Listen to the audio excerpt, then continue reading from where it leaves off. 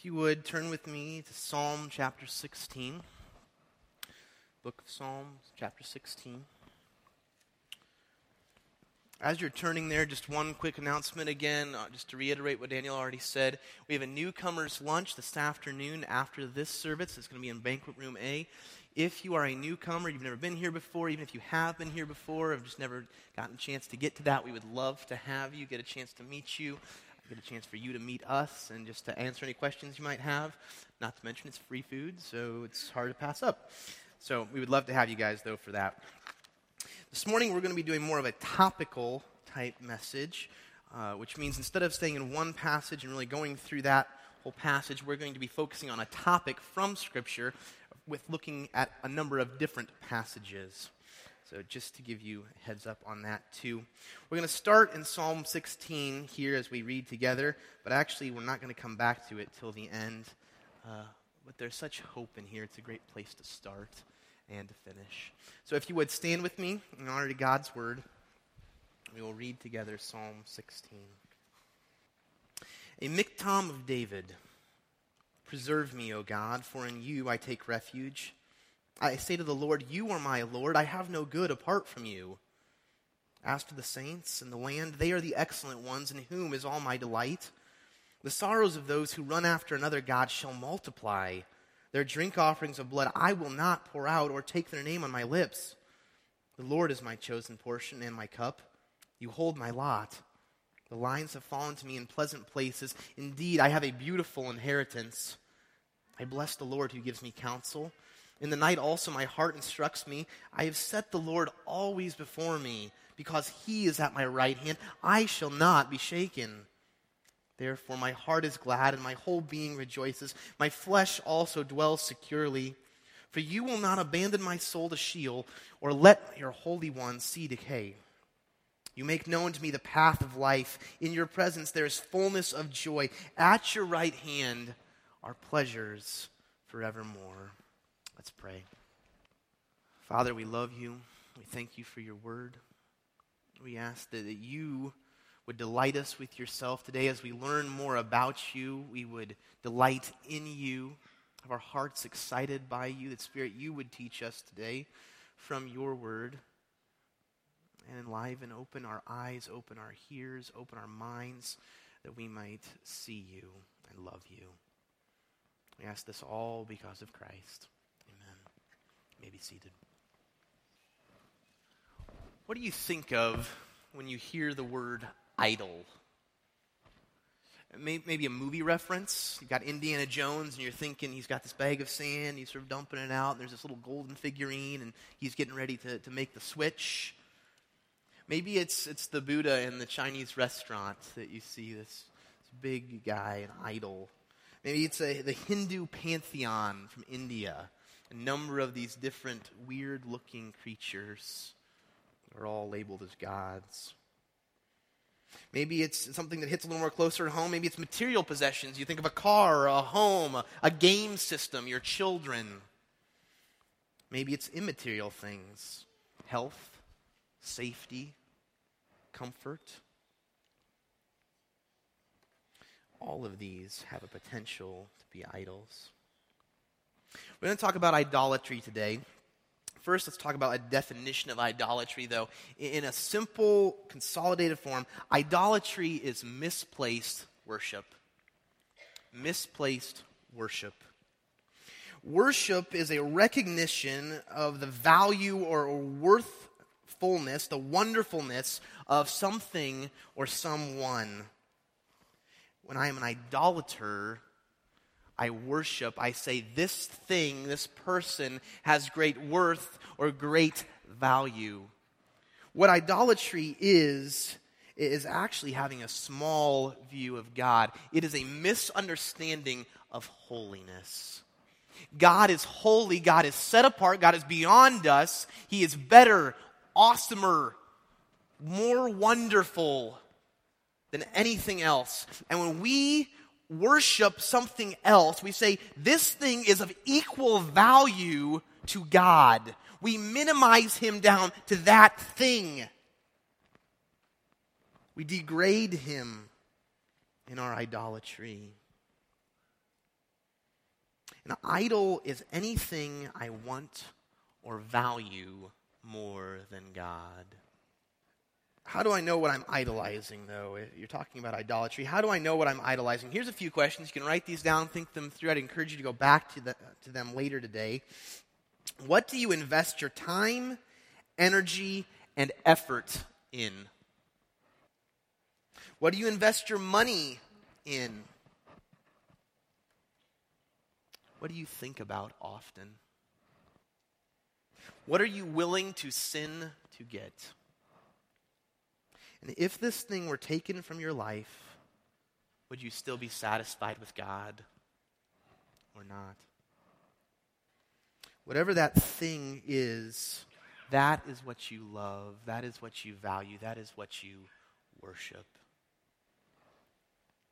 If we're each honest, we will recognize we each have idols. This is not an individual type thing. We each have this issue of idolatry. The temptation is then to say, well, if it's a problem that everybody has, and we're all Christians, where it's a problem, okay, maybe it's not that big a deal. And on the contrary, I would suggest it is a huge issue.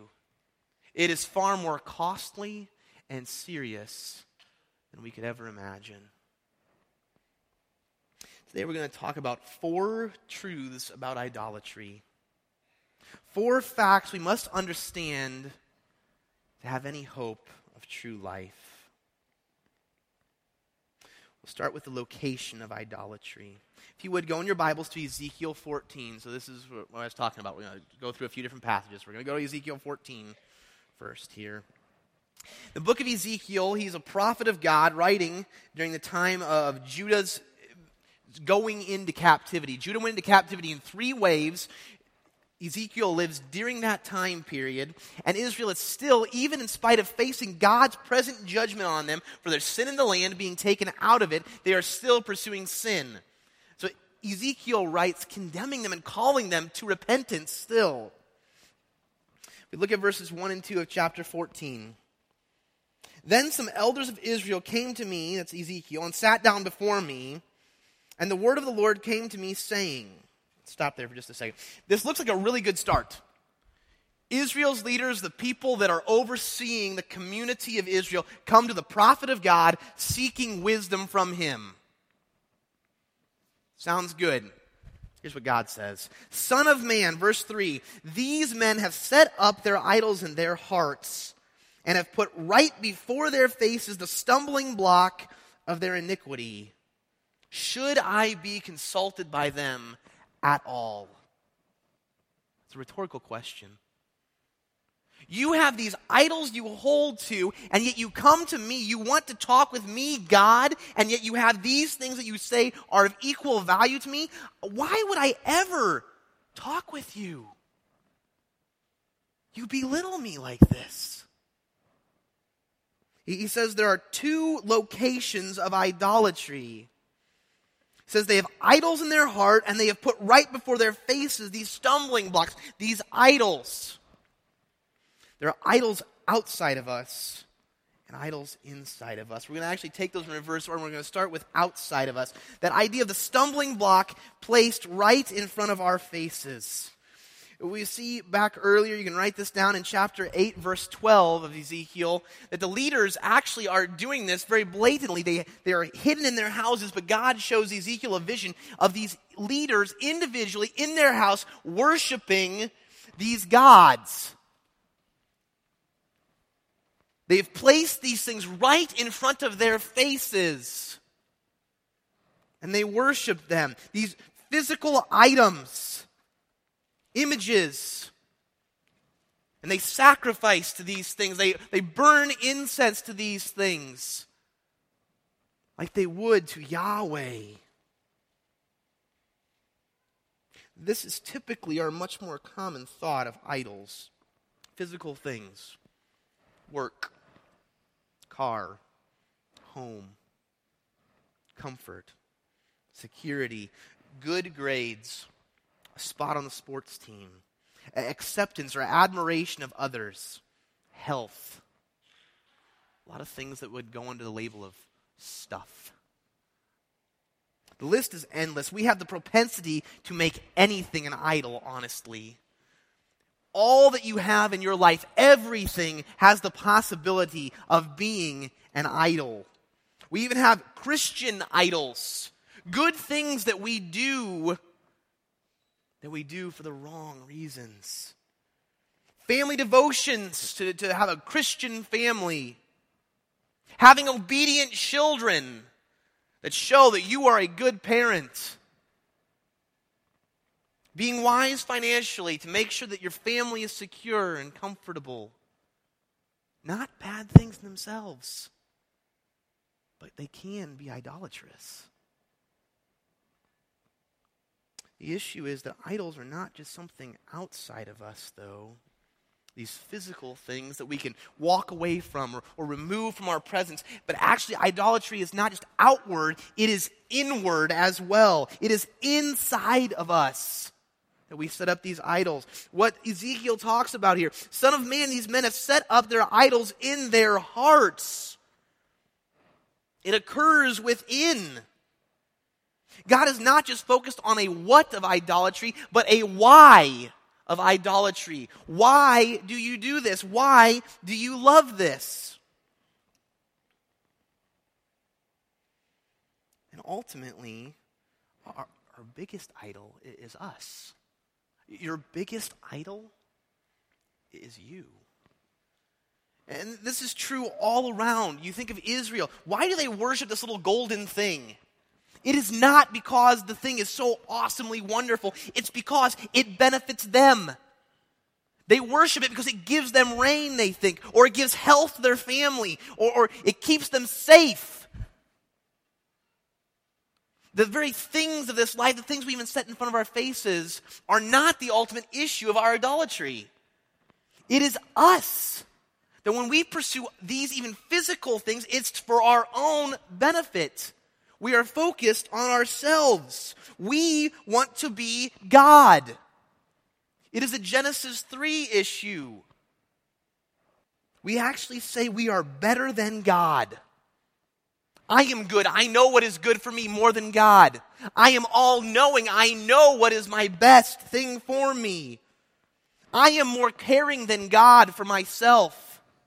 And I am more able than all-powerful God to do exactly what is needed for me. We are our idols. Why is it so important that we understand this, though? I would suggest it greatly affects how we deal with idolatry, how we battle with idolatry, how we worship correctly. If idolatry is not just something that I have and possess out here that I can move away from, but within, I start to realize that what I do when I oftentimes put these away is I actually just find a better, bigger, shinier idol. I put away this one to find this one and now worship this thing instead. Or I put away the secular idol to find the Christian idol that looks acceptable and good and right. And yet I'm still an idolater. I still do not worship my God at all. Think of children in the nursery. The two little boys that are fighting over the truck. And we would be tempted to say the truck is the idol. And it is. It's the thing right before their face that they really want. I would suggest there's something far deeper, though. You can take the truck away from the little boys, and you have not stopped them being an idolater. You have not even dealt with the issue of their idolatry. Those little boys want to be God. They want to own the truck. They want to control the other. They want to do what they want to do. And until we get to the heart of idolatry, we're not helping idolaters, and we're not helping ourselves at all. We're not worshiping correctly just by removing these physical idols from in front of us. You think of this, how do you interact with your coworkers, with your spouse, with your siblings? And you want this thing. It affects that you say, like, you know what, you can just have it, fine, whatever. You can do that, fine. You haven't stopped being an idolater. You got to do it with your own heart. What's driving you to want this thing? As you seek to help others, you can't just deal with these physical things in front of them. You've got to get to their heart. If you want to shepherd your kids well, you've got to deal with their heart. Why those little boys want that toy. The toy is not the issue. It's their heart. To do any less, you have not dealt with idolatry. You've not changed their worship at all toward God. Let me quickly put a plug in here. We have the Introduction to Biblical Counseling Conference coming up in March. And I would greatly encourage you, as you think through these things, we would love to help and encourage you in how to better get to your own heart and get to others' hearts as you shepherd them and encourage them. That conference will be excellent to help you think through and process toward these things. I would encourage you to really very seriously consider attending. Idolatry, though, is not just a location issue. It's outside of us and it's inside of us, but now we need to move to the effects of it. It's not just pervasive, it's destructive. First, our idolatry has an effect on us. If you would, go back to the book of Jeremiah chapter 2. Jeremiah is writing the same time period as Ezekiel, the people going into captivity. Chapter 2, verse 4 and 5. Listen to what he says here. Hear the word of the Lord, O house of Jacob, and all the families of the house of Israel. Thus says Yahweh, what injustice did your fathers find in me, that they went far from me and walked after emptiness and became empty? Idolatry makes you empty. See, we start and it looks so good. Hebrews talks about the passing pleasures of sin, that it looks like it's going to satisfy. And we pursue it, and we pursue it, and we pursue it, and we start to realize that I have to pursue it more and more and more if I want to get anything out of it. And pretty soon I'm hooked on this. It's actually how addictions are started. I habitually pursue this sin so much that I know nothing else. And at the end of it all, as I come up, having pursued this greatly, I'm empty. Idolatry is a horrible master that demands everything from you and gives nothing.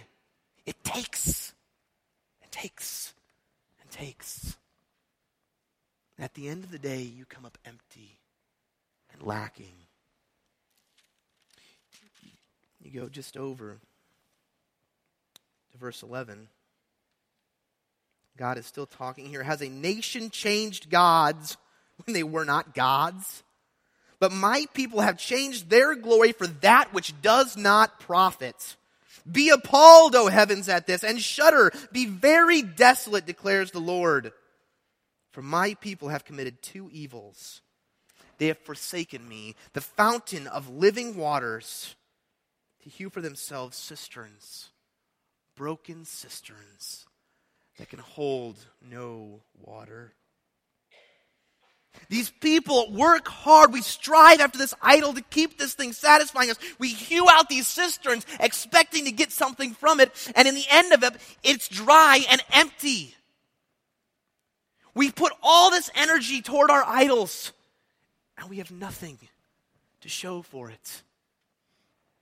We forsake the fountain of living water for nothing. Third, let me read Psalm 115, verses 4 through 8 for you. Their idols are silver and gold, the work of man's hands. They have mouths, but they cannot speak. They have eyes, but they cannot see. They have ears, but they cannot hear. They have noses, but they cannot smell. They have hands, but they cannot feel. They have feet, but they cannot walk. They cannot make a sound with their throat. Those who make them will become like them. Everyone who trusts in them. When you pursue idols, you lose your ability to have joy in anything else. Your ability to perceive and take in and know the delights of life, the very good things that God has given to you, you lose any ability at all to delight in any of those things.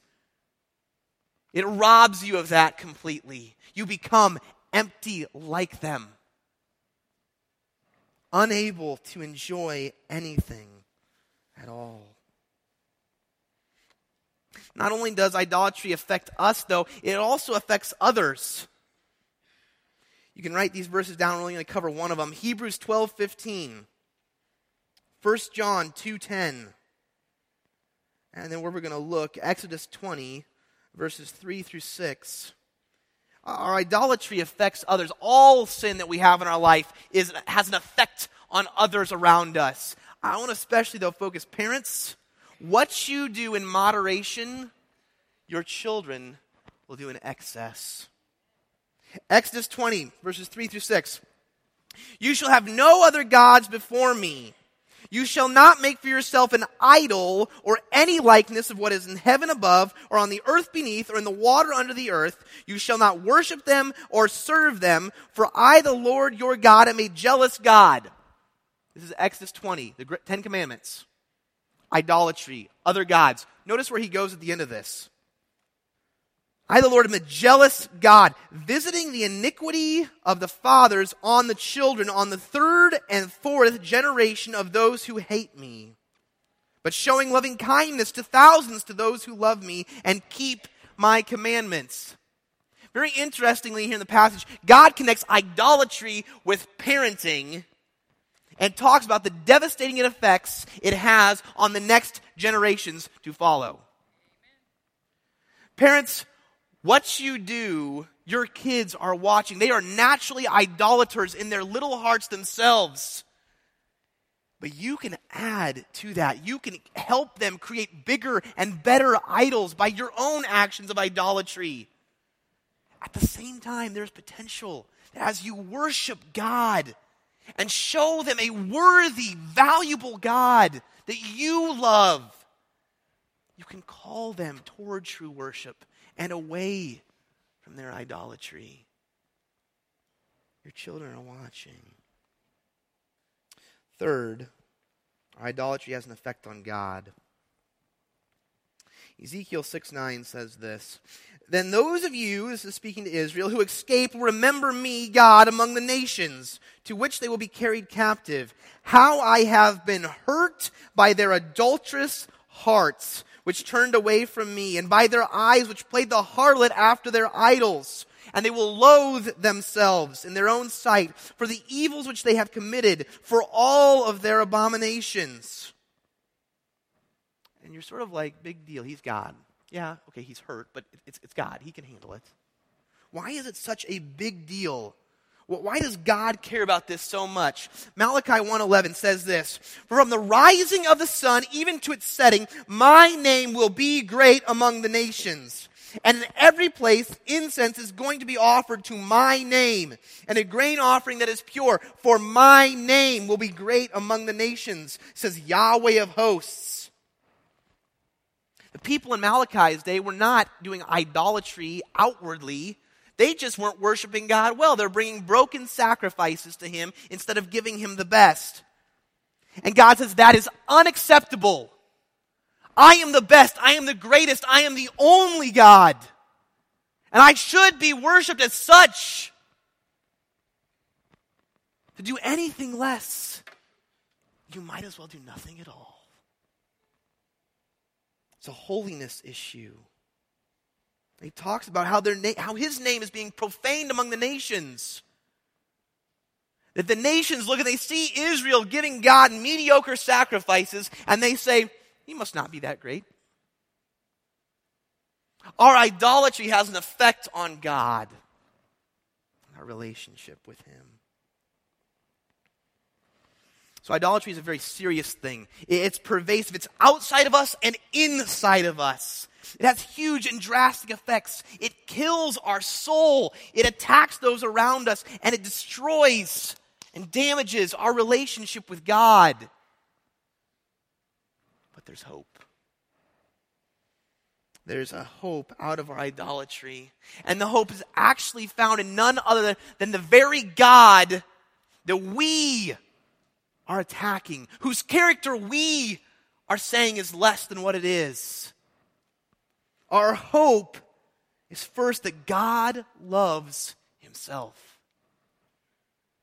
God chiefly loves himself. Ezekiel 20:14 says, "But I, God, acted for the sake of my name, that it should not be profaned in the sight of the nations, before whose sight I had brought them out." Isaiah 48:9-11, "For the sake of my name I delayed my wrath, and for my praise I restrained it for you, in order not to cut you off. Behold, I have refined you, but not as silver. I have tested you in the furnace of affliction for my own sake. For my own sake I will act. For how can my name be profaned, and my glory I will not give to another?" If you are a believer, God is fighting for your heart because he wants his glory. The all-powerful, all-knowing, all-present God of the universe has one focus, one purpose for which he acts and will not be thwarted. The creator of all, the planner of everything that has happened from creation to the end of times and eternity to come, that one has one purpose. It is for his glory. And that one will fight with you against your idolatry. If you are a believer, that one lives in you to enable you to fight. He will do whatever is necessary to turn your heart back to himself. Not only, though, does God love himself, but there's a beauty to this, that there is a duality here, that God, in loving himself, also loves us. Ezekiel 14:5 talks about how God talks about why does he do these things? Why does he cast them out? In order to lay hold of the hearts of the house of Israel, who are estranged from me through all their idols. God loves them enough to bring them back to himself. Verse 11, in order that the house of Israel may no longer stray from me and no longer defile themselves with all their transgressions. Thus they will be my people, and I shall be their God, declares the Lord God. God is the greatest and highest joy that we could ever know. It would be unloving for him if he did not call us to himself, to worship himself, if he allowed us to stay worshiping idols, lesser things, unsatisfactory, empty things. He would not love us at all if he were not to call us to himself. And God, our hope is that in his nature, in his love for himself, in his desire for his glory, fights on our behalf against our idolatry and for our good because he loves us, fights to draw us to himself, to true worship of him. He is that fountain of living water that we have rejected, and yet he calls us back to himself. We understand that idolatry in its location is outside of us and inside of us. We understand that it has a deathly effect upon our souls, upon those around us, and on our relationship with God. We see yet that God, that good God, is our only hope for freeing us because of who he is in his nature and character, and because of his love for us. We have this hope that we can be free of idolatry, which leads us to point 4. How are we to respond? How do we respond to our idolatry?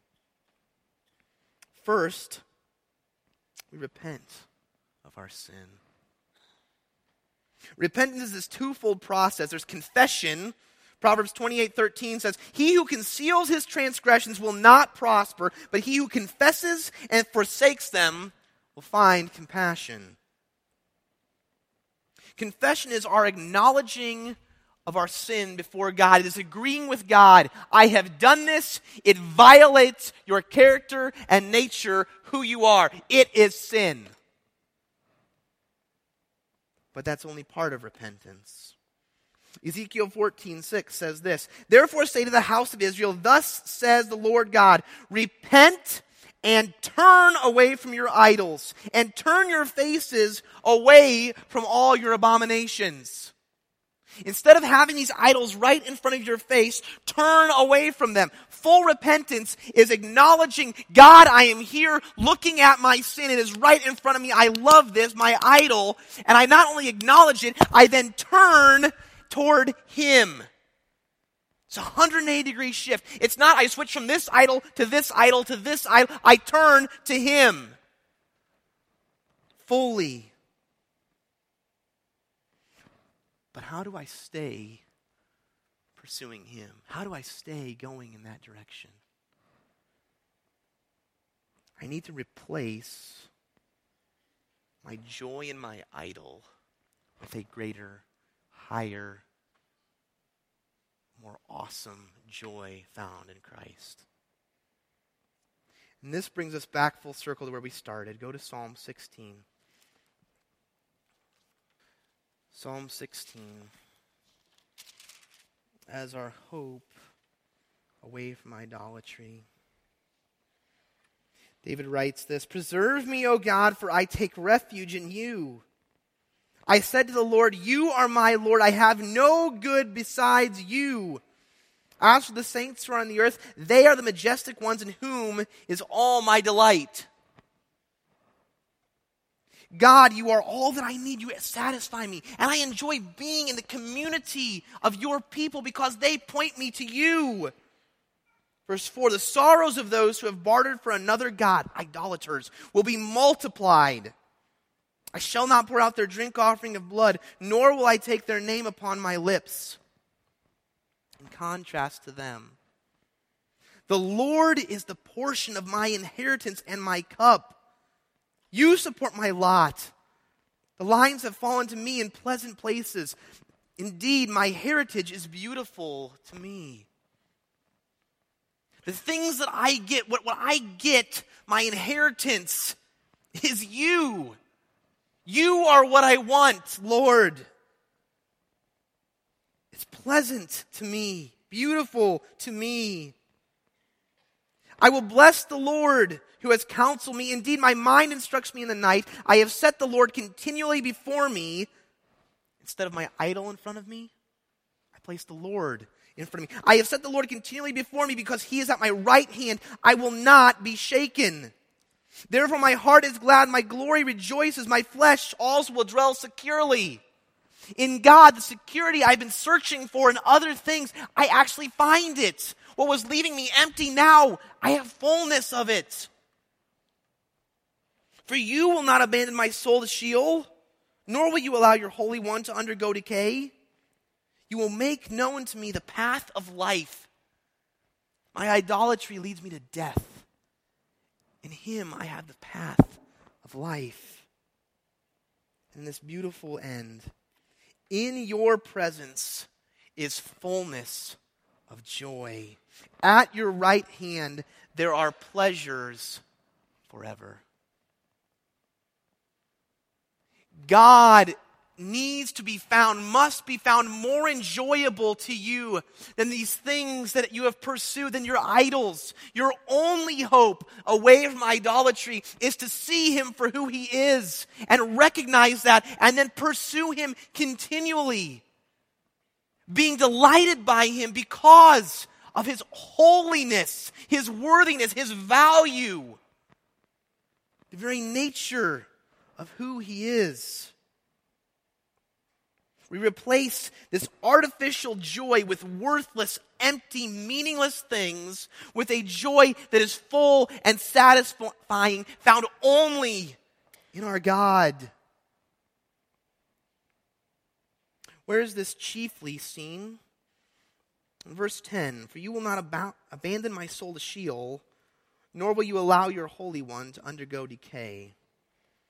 The apostles, both Peter and Paul in Acts, actually take this. You can write down Acts 2:25-28, and then Acts 13:35. They take this passage and they apply it to Christ. That is our ultimate hope and where our ultimate joy is found. In the gospel, in Christ's work for us. That He who died and was buried, killed for our sins, raised for us, to walk in righteousness, and seated at the right hand of the throne of God, interceding on our behalf. That one and what he's done is our hope, our joy, our delight to call us from idolatry. Our worship must be based in the gospel. That we who were dead, hell-bound sinners have been made sons and daughters of God. That we who were his enemies have been adopted, and his friends, his children. That is our hope. That is our joy. That the Savior who was whipped, that the lashes, Isaiah talks about this, the lashes that he bore were our healing. What our God has done for us should drive us to worship he who is so worthy. There is no other, there is nothing like him. Your joy in his consistent presence with you is the ultimate and only hope of freedom from idolatry. Replace your worship of worthlessness with worship of him who is worthy. Idolatry is far worse than we could ever think. It is more pervasive than simply something outside of us. It is a heart issue. We cannot just remove these things that are so present, but we have to deal with actually something within us. Its location is pervasive throughout. It's horribly damaging to us, others, and our relationship with God. It not only is present everywhere, it kills everything within us. And yet we have hope. Our God, our awesome God, because of his love for himself and his love for us, he will fight for us. He will fight our idols to gain our hearts and draw us back to himself. And thus, if you call yourself a believer, how should you respond? You should repent. Turn from your sin. Confess it to God. And then seek to delight in him, to put yourself ever in his presence, before your face. Remember the gospel. Let us pray.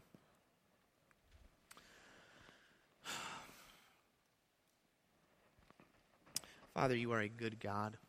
You are so, so good. Good does not even really cover it at all. You're kind and generous and awesome.